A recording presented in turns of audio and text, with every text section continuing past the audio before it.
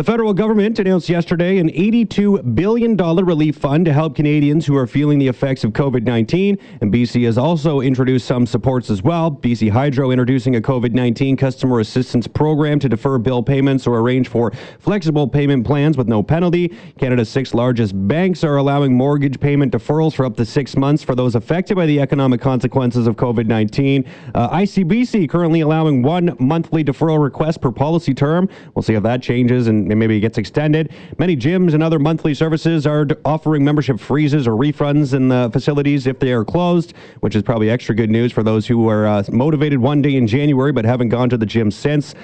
So, there's some economic relief out there, or financial relief, if you will, for some individuals. Here now to talk a little bit more about it is economist and public policy analyst at the BC office of the Canadian Centre for Policy Alternatives, Alex Hemingway. Alex, thanks so much for coming back on the show here.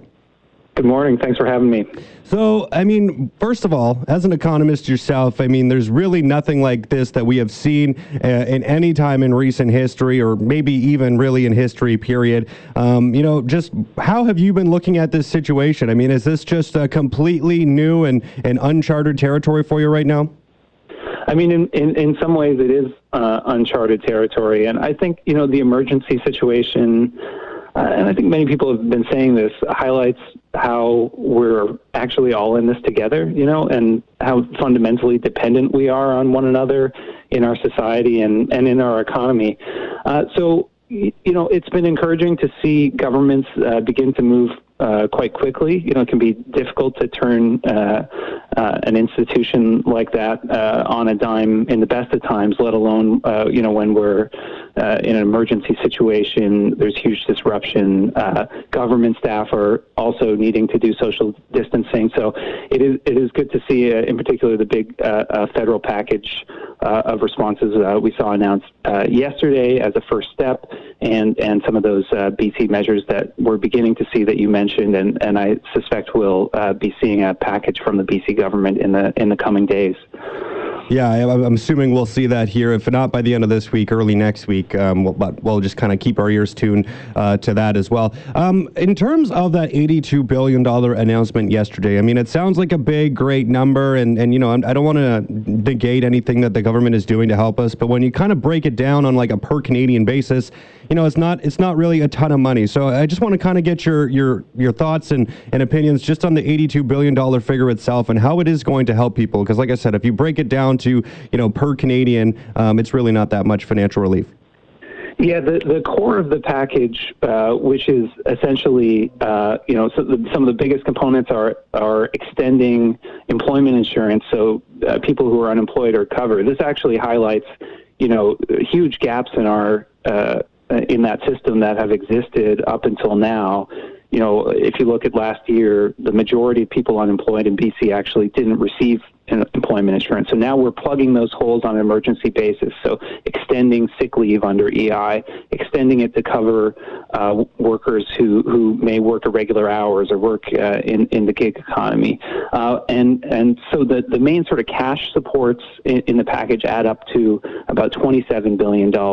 And the rest of it is actually the deferral of taxes, individual and corporate, though mainly corporate, for 6 months. So really the core of the package is smaller than it sounds like. It's a little more than 1% of GDP. It's an important first step, and it is impressive how quickly it's been rolled out, but it has to be just a first step. And the government has sort of signaled very strongly that it is one.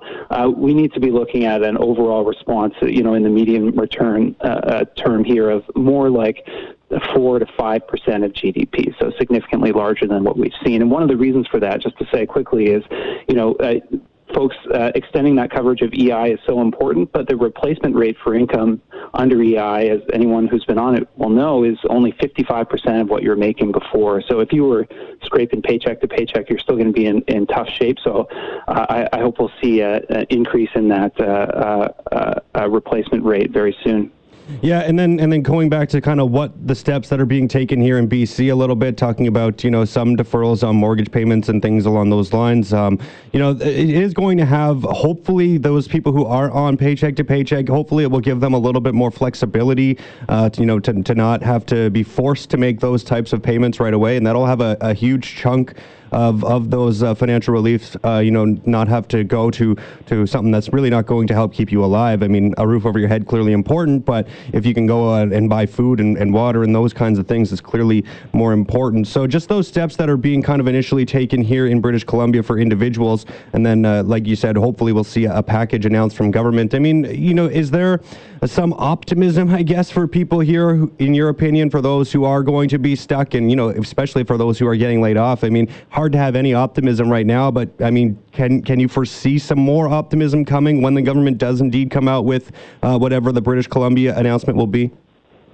Yeah, I think, there's a reason to be optimistic. Our government leaders are saying the right things right now, and it is, and I know they're working very hard to get that package together here in BC. Both John Horgan and here in BC and the federal government have essentially signaled that, their job is to meet the needs of Canadians right now, and money is no object. And from an economic perspective, that's absolutely correct. It makes sense to spend whatever it takes to make sure people are taken care of in this time, and that's going to be better for us economically in the medium long term as well. I think a couple of things in particular to look for in that provincial package. I think we're going to see urgent increases in the social assistance and disability rates in the province, and I hope we'll also see increases in some of those tax credits that many households, essentially checks that households get each year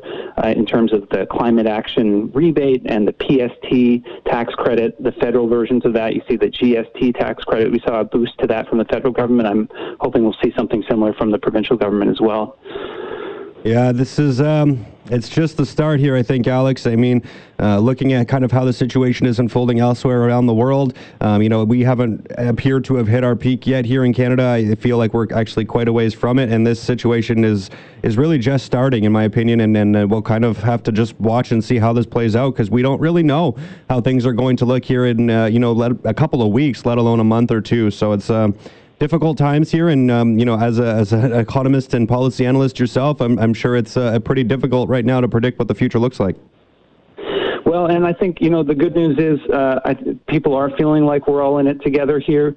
We're an extremely wealthy and resourceful society, and the crucial thing is we need to get cash into people's hands so that they can put food on their tables and keep a roof over their head.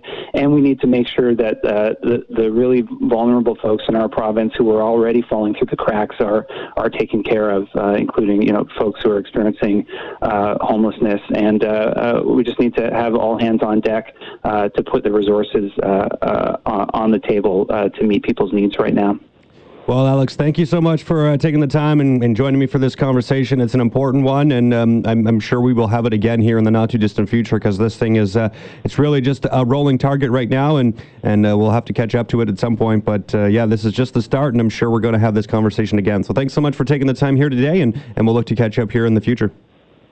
Thanks a lot, and let's take care of ourselves and take care of each other. Yes, absolutely. Thank you so much. That is economist and public policy analyst at the BC office of the Canadian Centre for Policy Alternatives, Alex Hemingway.